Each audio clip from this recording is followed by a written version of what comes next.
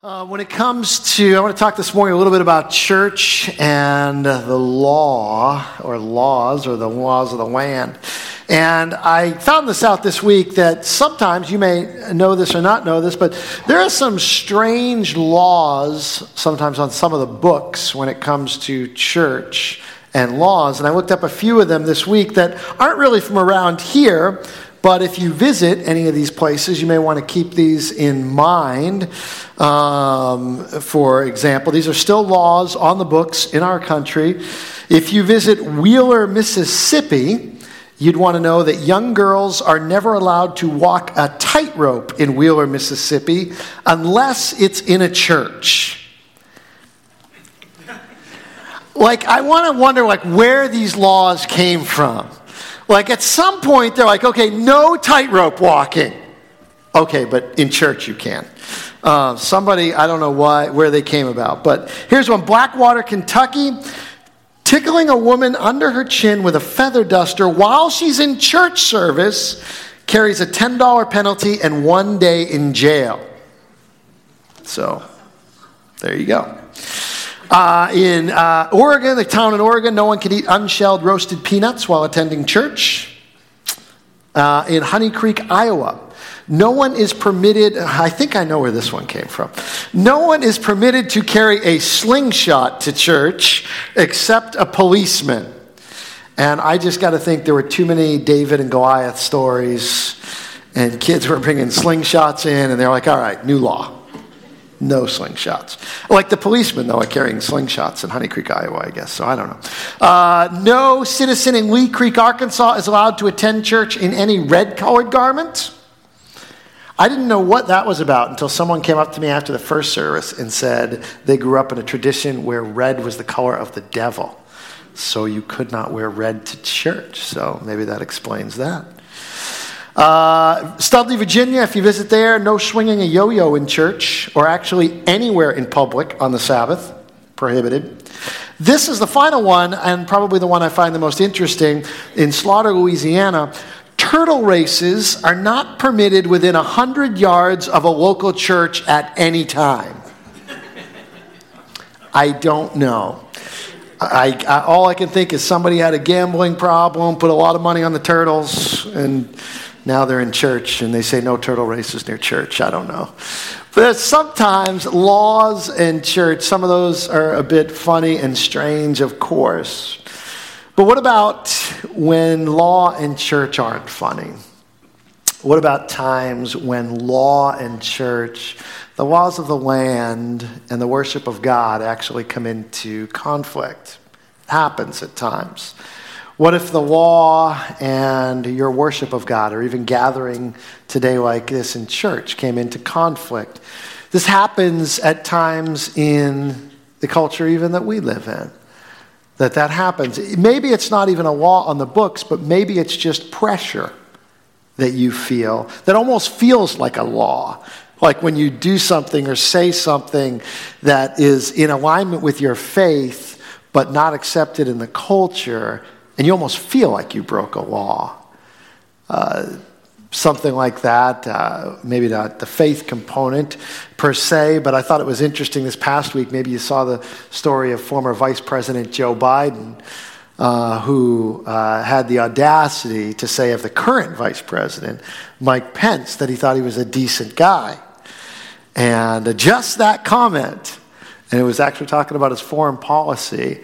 And then he took a lot of heat from people talking about the fact that Mike Pence doesn't have an agreement with their stance on things. And so he had to walk back his comments of saying someone was a decent guy and apologize for those. And I thought, what is the world that we live in when you feel that kind of pressure, that something as innocuous as saying that someone's a decent guy happens to feel that kind of pressure on someone. And I wonder that all of us don't at times feel that kind of pressure in your life, in your workplace, in your school, maybe even in your home. Well, this morning we come to a story in the book of Daniel that talks about that, when the laws of the land and your faith come into conflict. Now, when we started the book of Daniel back in February, some of you may have been very familiar with the book of Daniel. Others are going, I think that's the guy that gets thrown in the lion's den. And you've been waiting, because maybe that's the one story you knew from Daniel, and we started Daniel, and you're like, oh, we're in these kings and fiery furnaces, and last week we're talking about handwriting on a wall. When are we getting to the lion's den? Well, this is your day. Today, we get to Daniel in the lion's den. And I want you to be able to hear the entire story this morning. About what happens with Daniel. If you've heard it before, then this is a refresher and you'll get to hear it again. If you've never heard this story before, and I had someone come up to me in the first service and say, I have been in churches throughout my life and I have never heard that story from Scripture before. And if you've never heard this before, I am a little bit jealous of you, because hearing this story for the first time of what happens to Daniel and the account that happens is an exciting story of what God has done and is able to do. So Daniel chapter 6, you can open up your Bibles, you can follow along as the gentlemen read, or you can just listen as the Word of God is read for you. Daniel chapter 6. It pleased Darius to set over the kingdom 120 satraps, to be throughout the whole kingdom, and over them 3 high officials, of whom Daniel was one, to whom these satraps should give account, so that the king might suffer no loss. Then this Daniel became distinguished above all the other high officials and satraps, because an excellent spirit was in him. And the king planned to set him over the whole kingdom. Then the high officials and the satraps sought to find a ground for complaint against Daniel with regard to the kingdom, but they could find no ground for complaint or any fault, because he was faithful, and no error or fault was found in him. Then these men said, We shall not find any ground for complaint against this Daniel, unless we find it in connection with the law of his God. Then these high officials and satraps came by agreement to the king and said to him, O King Darius, live forever. All the high officials of the kingdom, the prefects and the satraps, the counselors and the governors, are agreed that the king should establish an ordinance and enforce an injunction, that whoever makes petition to any god or man for 30 days, except to you, O king, shall be cast into the den of lions. Now, O king, establish the injunction and sign the document, so that it cannot be changed, according to the law of the Medes and the Persians, which cannot be revoked. Therefore King Darius signed the document and injunction. When Daniel knew that the document had been signed, he went to his house, where he had windows in his upper chamber open toward Jerusalem. He got down on his knees 3 times a day and prayed and gave thanks before his God, as he had done previously. Then these men came by agreement and found Daniel making petition and plea before his God. Then they came near and said before the king concerning the injunction, O king, did you not sign an injunction that anyone who makes petition to any god or man within 30 days, except to you, O king, shall be cast into the den of lions? The king answered and said, The thing stands fast, according to the law of the Medes and Persians, which cannot be revoked. Then they answered, and they said before the king, Daniel, who is one of the exiles from Judah, pays no attention to you, O king, or the injunction you have signed, but makes his petition 3 times a day. Then the king, when he heard these words, was much distressed, and set his mind to deliver Daniel, and he labored till the sun went down to rescue him. Then these men came by agreement to the king, and said to the king, Know, O king, that it is a law of the Medes and Persians that no injunction or ordinance that the king establishes can be changed. Then the king commanded, and Daniel was brought and cast into the den of lions. The king declared to Daniel, "May your God, whom you serve continually, deliver you." And a stone was brought and laid on the mouth of the den. And the king sealed it with his own signet and with the signet of his lords, that nothing might be changed concerning Daniel. Then the king went to his palace and spent the night fasting. No diversions were brought to him, and sleep fled from him. Then at the break of day, the king arose and went in haste to the den of lions. As he came near to the den where Daniel was, he cried out in a tone of anguish. The king declared to Daniel, "O Daniel, servant of the living God, has your God, whom you serve continually, been able to deliver you from the lions?" Then Daniel said to the king, "O king, live forever. My God sent his angel and shut the lions' mouths, and they have not harmed me, because I was found blameless before him, and also before you, O king. I have done no harm." Then the king was exceedingly glad and commanded that Daniel be taken up out of the den. So Daniel was taken up out of the den, and no kind of harm was found on him, because he had trusted in his God. And the king commanded, and those men who had maliciously accused Daniel were brought and cast into the den of lions, they, their children, and their wives. And before they reached the bottom of the den, the lions overpowered them and broke all their bones in pieces. Then King Darius wrote to all the peoples, nations, and languages that dwell in all the earth, "Peace be multiplied to you. I make a decree that in all my royal dominion people are to tremble and fear before the God of Daniel. For he is the living God, enduring forever.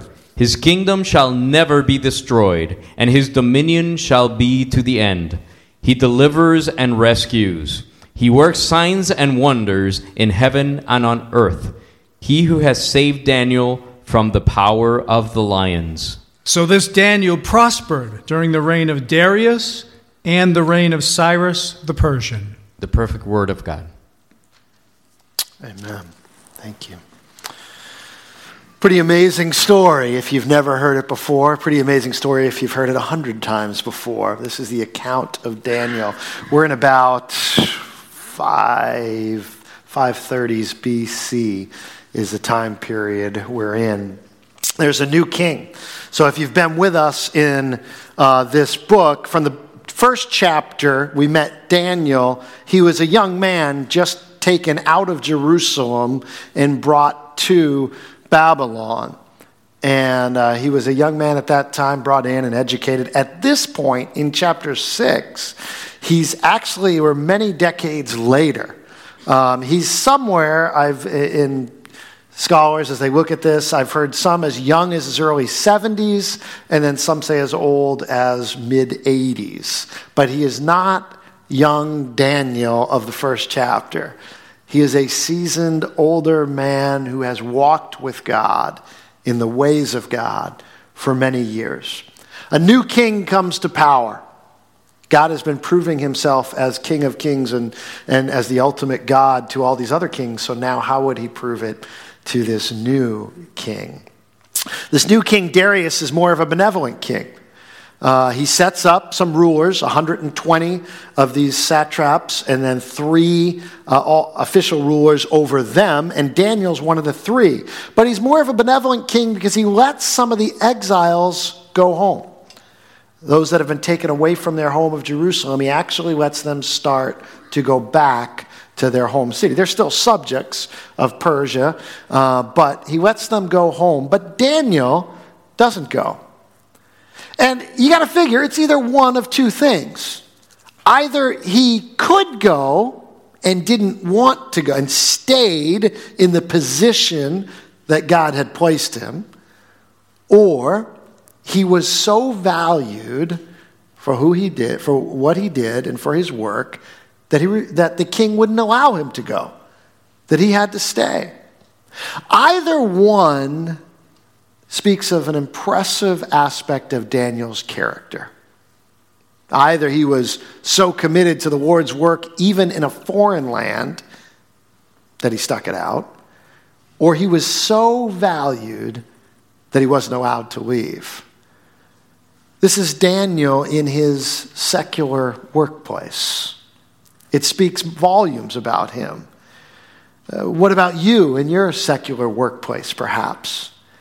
Would the same be said of you, that she is so valuable, you can't let her go? Or he is so valuable, don't let him go to another group?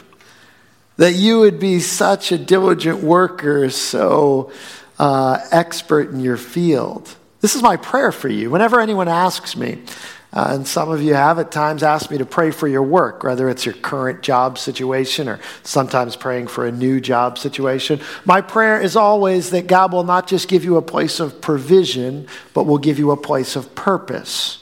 And that God will make you excellent in the work that you do. And he will bless you beyond your education and beyond your experience, and elevate you in the place such that you have favor with those you work for and those you work with, so that they can look at you and say, there is something about them that is different.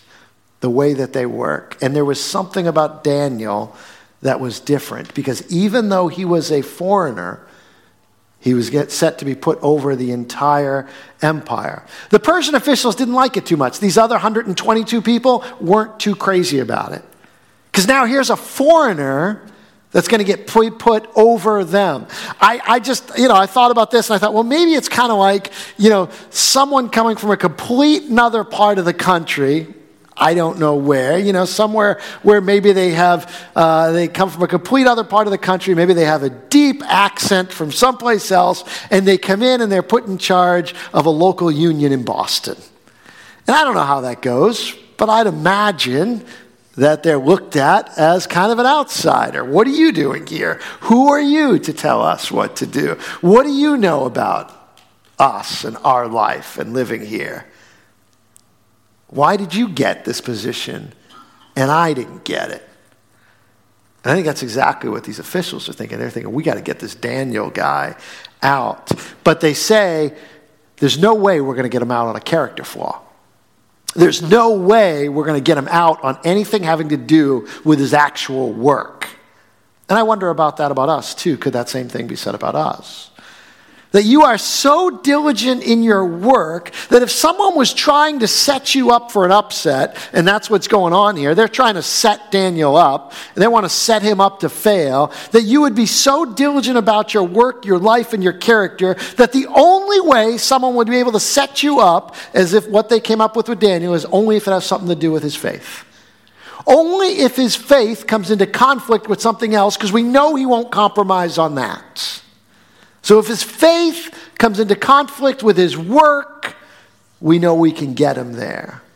And I wonder if the same thing could sometimes be said about us. She's so committed to her. He won't even take a pencil from work. He's so committed that there is not a flaw that could be found, that if somebody wanted to set you up, the only way they could do it is through your faith. That's the situation Daniel was in. So these 122 or so others, they connive and they set up and they put this edict before Darius. And they say, we think you should sign this. We all think you should sign this. Now they're lying, because Daniel was one of the three and he wouldn't have thought that the king should sign this. But they put it before him and they said, we all think you should sign this. And kings, being, I suppose, as kings are, kind of thinking very highly of themselves. And, no one should pray to anyone else but me for 30 days? Yeah, that sounds pretty good. Let's go with if you guys insist, we'll go with that. And so he signs it. And he says, no one can pray to anyone else but him for 30 days. They were setting up Daniel. And the penalty was you would get thrown into a den of lions, which is not familiar in our day and age, but it was, as you can imagine, basically capital punishment. that you get thrown to the lions. Lions are notoriously not kind to people who get thrown to them, especially when they're hungry. And on a bit of an unfortunate story from this recent last couple weeks, here's a man that kept a pet lion, not recommended, because the reason it's a news story this past week is because they found him in his backyard mauled by his pet lion. Because though you may call it a pet, it is still a lion. And lions do lion things. And the lion at one point killed this young man, this Czech man, from that. We would expect that to happen. And you would expect that if a person gets thrown into a pit of lions, that they would also be killed. So this is Daniel's would you rather. Would you rather worship your God, pray to your God, or get thrown into a pit of lions? That's your choice. That's his choice. The pressure's on. You feel the pressure in your culture. Okay, you don't face a den of lions, but you face pressure. You know it. You face it when you're standing around in a group of friends and a topic comes up. And you know, just by the tone of the conversation, what everybody else thinks about it. And you also know that based on your worldview and your worship of God and your understanding of God's word, that you don't agree with what's being said. And you feel the pressure in that moment. Do you say something or don't you? And if you don't, why don't you? There's pressure. It's felt in larger places in our society, in our world too. A few years ago, the mayor of Houston tried to get a bunch of pastors to turn in their sermons to the city and to the mayor to see and to basically approve that what they were saying from their pulpits was in line with government policy.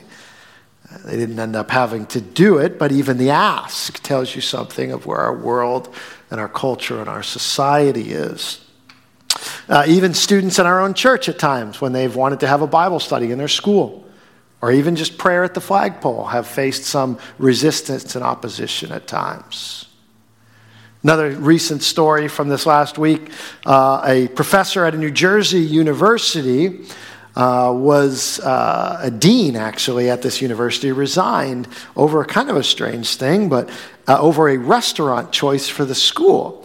The school was deciding which restaurant should we bring on campus. And they sent out surveys to the students. And the first survey went out and had a bunch of different restaurants on it, of which one of them was Chick-fil-A. The second survey that went out to students again didn't have Chick-fil-A on it. The dean went and said, what happened? Why isn't Chick-fil-A on this?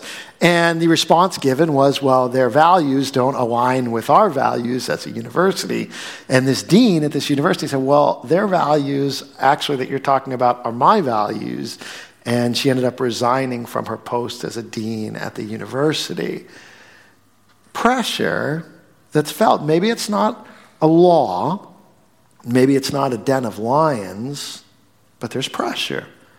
Some of you heard recently about the Masterpiece cake baker out in Colorado. He's faced pressure whether he should be forced to use his art to have to bake a cake in celebration of things that were not in accordance with his faith and beliefs. Now, he won the case, and these cases and religious liberty has been held up recently, but for how long? I don't know. How long is it before you or I are faced with that kind of decision? Would you rather? Maybe not the lion's den, but maybe your job. Would you rather? And here's what Daniel is faced with. It happens at our workplaces, our schools. For some, it happens in your home, maybe. The idea is communicated to you either clearly or maybe subversively, this idea, this pressure that you can follow Jesus and you can follow God, but keep it in your church and in your own mind. Don't bring it out into the public square. And yet the call in the Bible is that our faith should impact every area of our life, and the love of God through Christ, which has transformed us, should be shared for the benefit of others and for the glory of God. And so here's the tension. God says, share this. And the world says, keep it private. And so what do you do? God says, share this. This is something not for you to keep to yourselves. In fact, it's something for the people around you. And the world says, keep it to yourself. Keep it private. And so there's a tension that we live with. What do you do? How do you face this pressure? Well, in the example of Daniel, I think we can see what he did. In Daniel is this: when the pressure is on, be disciplined in displays of devotion. Be disciplined in your displays of devotion. Look at verse 10 of Daniel chapter 6. Here's what it says. When Daniel knew that the document had been signed, he went to his house where he had windows in his upper chamber open towards Jerusalem. He got down on his knees 3 times a day and prayed and gave thanks before his God. Say these 5 words with me. As he had done previously. As he had done previously. Daniel wasn't going to change. The law had changed. The world, in a sense, had changed. But Daniel wasn't going to change. Daniel committed to, as he had done previously, being disciplined in his devotion to God. And so he went up to his room where he had been praying for years, for decades probably. He opened the windows where everyone could see him and did what he always did. He prayed. Prayed to his God. And he prayed toward Jerusalem. He prayed for the city that he longed for and that he loved.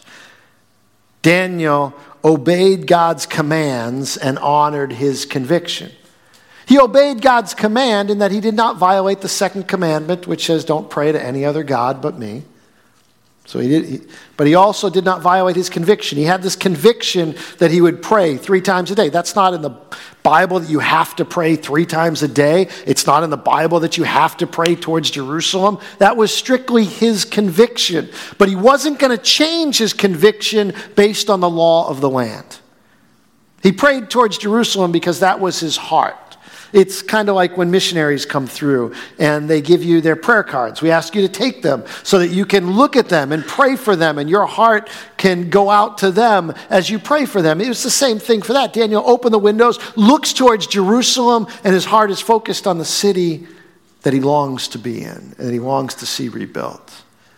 It's his conviction. He certainly wasn't going to violate a command of God. But he also wasn't going to violate his conviction because he knew there was something bigger on the line than just this conflict between him and these other guys. Here's what Daniel knew. He knew that to hide would have been to say, your God is greater than my God. Because what he could have done, it would not have violated a single command of God if he went up to his upper room and just didn't open the window that time. Kept the curtains drawn. Still prayed, but didn't open the window. That wouldn't have violated any of God's commands. But he knew something else was on the line. He knew what was on the line was a battle between the gods of the Medes and the Persians and his God. And he would be saying that your God is greater than my God, so I'll keep the curtains closed. So I'll keep the window shut. So I won't say anything. This is, as John Piper says, a daring, defiant, and disciplined prayer life. It's daring. He knows what's on the line. It's the lions if he does this. It's defiant. He knows the law of the land, and he is intentionally defying it. And it is disciplined because he had been doing this all his life. John Goldingay says this way with prayer: when prayer is fashionable, it's time to pray in secret. But when prayer is under pressure, to pray in secret is to give the appearance of fearing the king more than God. And so you pray. Where are you tempted to shut the windows and give in to the pressure is the question that we have to wrestle with today. Where is it in your life? It's not a third floor place like Daniel is looking out to this. It's not that. But there's somewhere. Where are you tempted to live differently with your faith than you would if maybe you were in a different setting of people? Where are you tempted to shut the curtains? Where are you tempted to close the window? Where are you tempted to close your mouth? Where are we tempted? Where the pressure's on to not live for God the way we would because of the pressure around us. Daniel Aiken says that Christian character is not forged in the moment of adversity. Christian character is revealed in the moment of adversity. Make no mistake about it, Daniel didn't wake up one day and decide, I think I'll choose the lions over not worshiping God. This is an 85-year-old man who throughout his life has made decision after decision after decision after decision to follow what God has said. And when you do that long enough, when something like this comes down, it's a no-brainer. I already know what I'm going to do. I'm going to do what I always did. I'm going to continue to follow God in the decisions I make, continue to put him first, continue to worship him. I am not going to bow to anyone else but God. The pressure is on, but he knows there's something much larger on the line. If he were to close his windows, he's saying, your God is greater than my God. But he sticks to his character and his conviction, and he will not compromise. He's disciplined in his display of devotion, but secondly, we also trust God for deliverance. And Daniel trusted God for his deliverance. Daniel knew it wasn't his job to deliver himself. He could have shut the window, but he didn't. Trusted God for his deliverance. And sometimes you'll have to do that too. That if you say what you know God wants you to say, might cost you something. It will at some point cost you something. But will you trust God for your deliverance? Will you trust God that he will carry you through, that he will honor your step of faith and your commitment to him? Daniel trusted God for his deliverance. It's interesting to me that Darius, who did not want Daniel killed, he knew he'd been tricked. He knew he'd been used. He knew he'd been played. But he couldn't get out of it because the law of the Medes and the Persians in this time was irrevocable. No way to veto it. He looked for it. There wasn't one. So they come to him by the end of the day. Hey, look, here's the law. Got to be done by sundown. Got to be done by the end of the day. You got to do it. So he does it.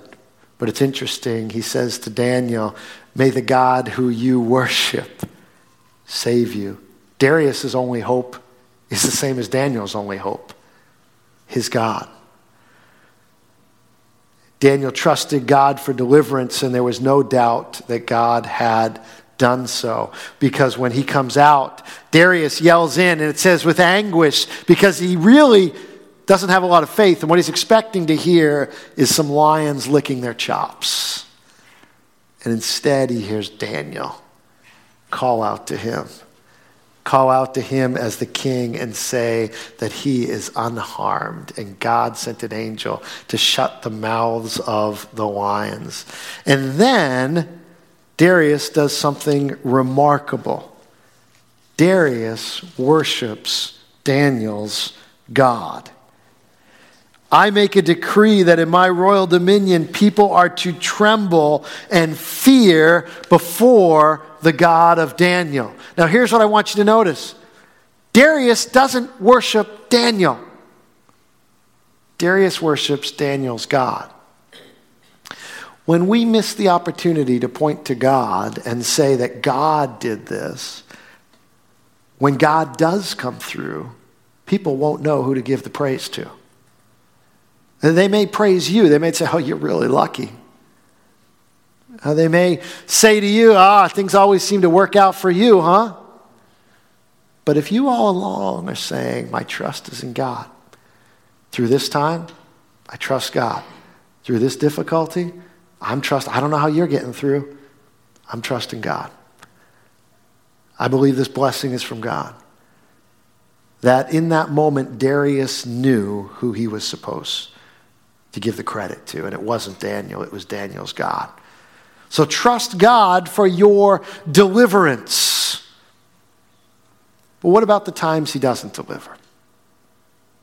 Because there are some who might tell you and might preach to you and might say, look, if you trust God, anytime you find yourself face to face with lions, God will always shut their mouths.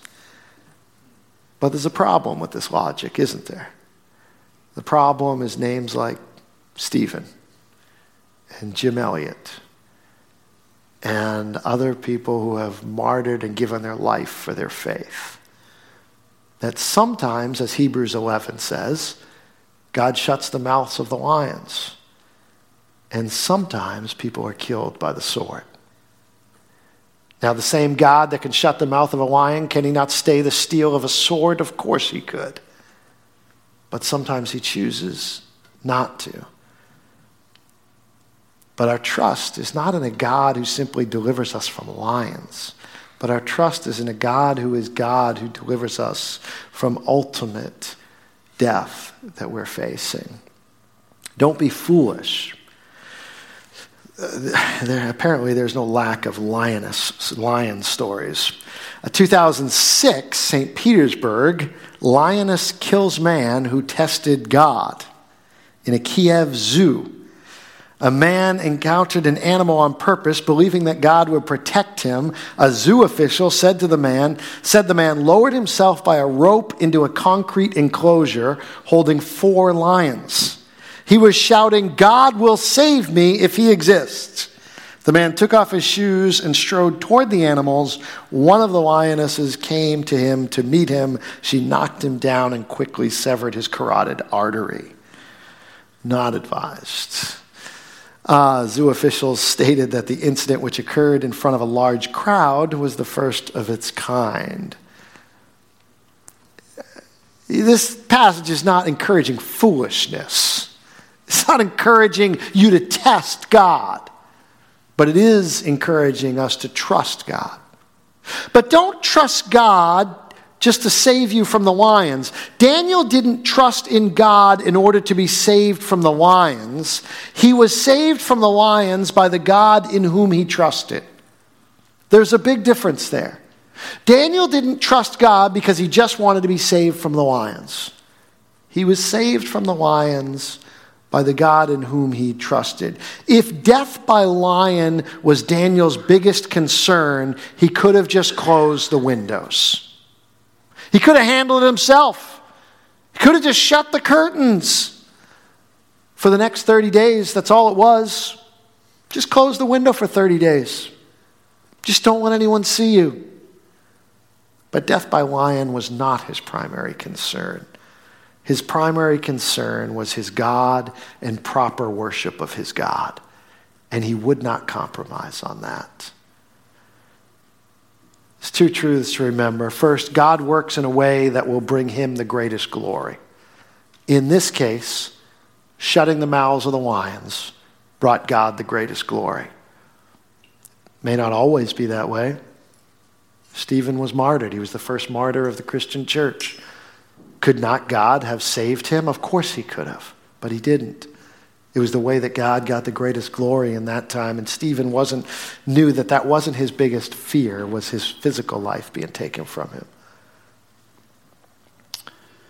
In the end, Daniel, if you gauge his measure as an evangelist, reaching people, in the end, he really only reached 2 people his entire life in Babylon that we know of.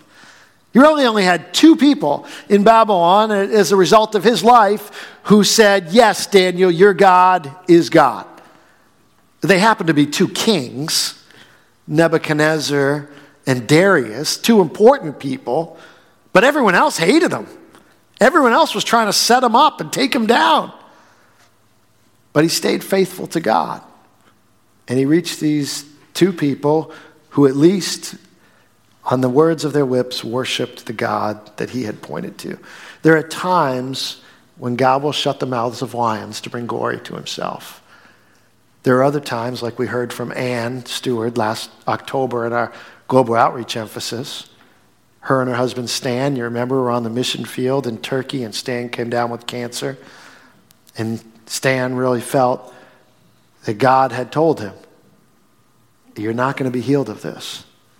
And I want you to die faithfully in front of these people that I have called you to, so that they can see how a person who has faith in Jesus not only lives, but dies. He felt God had said, Stan, I'm going to receive more glory by you not being healed of this cancer, that more people will come to me as a result of this. And so they wrote this book, Dying Out Loud. And he very publicly stayed on the mission field and stayed in that place and is buried in that land. And the locals watched how a person faithfully trusts God, whether he shuts the mouth of the lion or not. Their trust and faith is in God. God works in a way that will bring him the greatest glory. Secondly, deliverance with God is ultimately not about this world. It's not. It's ultimately not about this world. Your life in this world is short in comparison to eternity. Derek Lam is a courageous young Christian leader living in Hong Kong. And in August 2017, in an article for the New York Times, he wrote about the suppression of human rights for Christians in China. Lam wrote, since I was 16 years old, I have wanted to be a pastor. I was raised in a Christian family in Hong Kong that urged me to live by biblical principles. Those biblical principles have also informed my democratic activism for these past 6 years, and it is for that reason that I am likely to be jailed next month and I will be barred from ever becoming a pastor. Lam provides examples of what he calls an unprecedented erosion of religious freedom in Hong Kong, especially for Christians. Believers forced to worship in underground churches, the government tearing down church buildings. The only way to avoid trouble, Lam says, is for churches to stay quiet and small or to bow down to the current leader of China, Xi Jinping. But Lam boldly declares, I will not make Jesus bow down to Xi Jinping. He concludes, although there is nothing I would love more than to become a pastor or preach the gospel in Hong Kong, I will never do so if it means making Jesus subservient to Xi Jinping.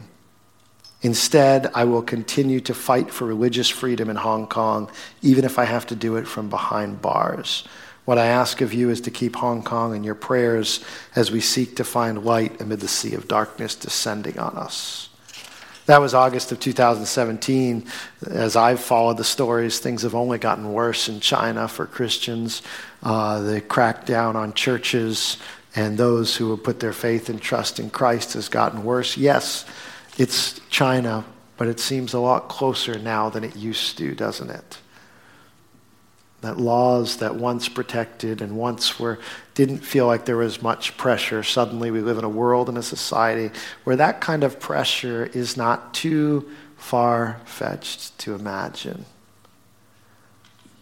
Deliverance with God, though, is ultimately not about this world, but the next.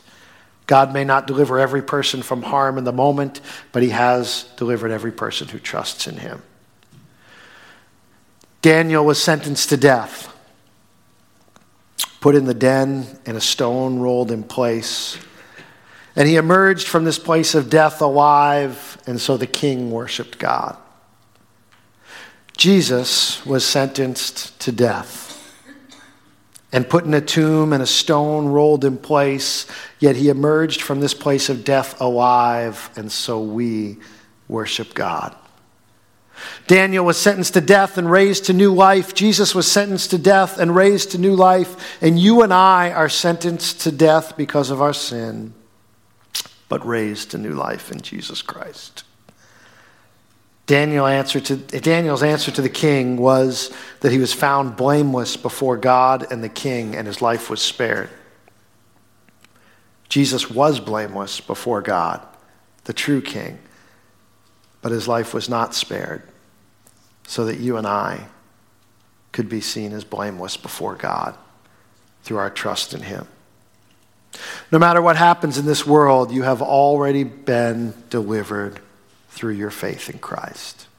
I'm going to ask our music ministry to return, and we're going to close out our service taking a time to respond to God's word.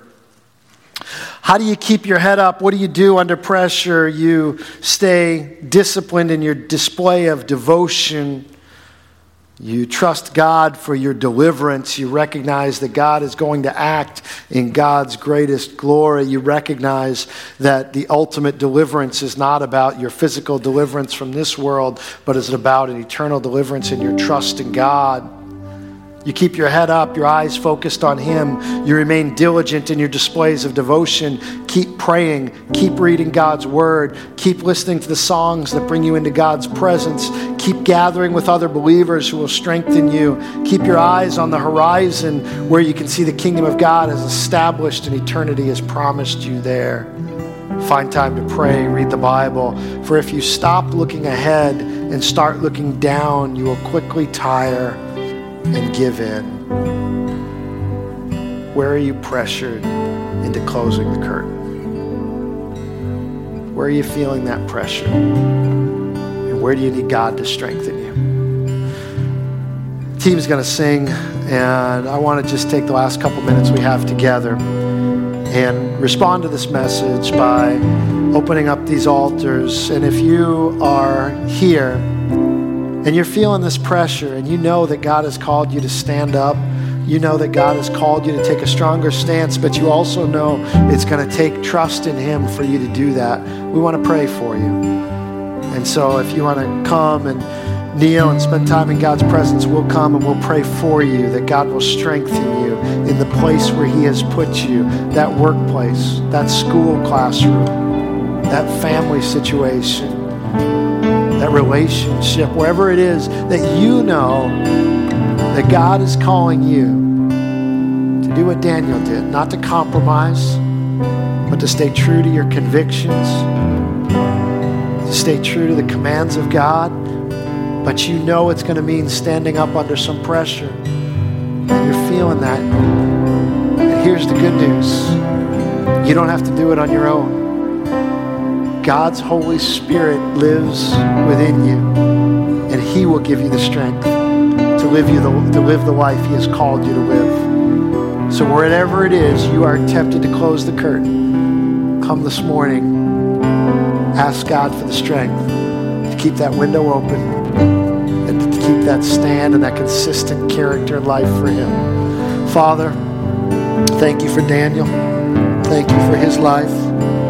Thank you for the amazing miracle that you worked that testified to even the greatest king of his time that you are God. Lord, it still testifies to us that you are God. And yet we still at times fear. We still at times struggle. And so, Lord, I pray as we pray that you would strengthen us to live for you, to stand for you, to keep the windows open wherever you have placed us. So I pray for men and women here who are under pressure as they come to you in prayer. Would you lead them and strengthen them?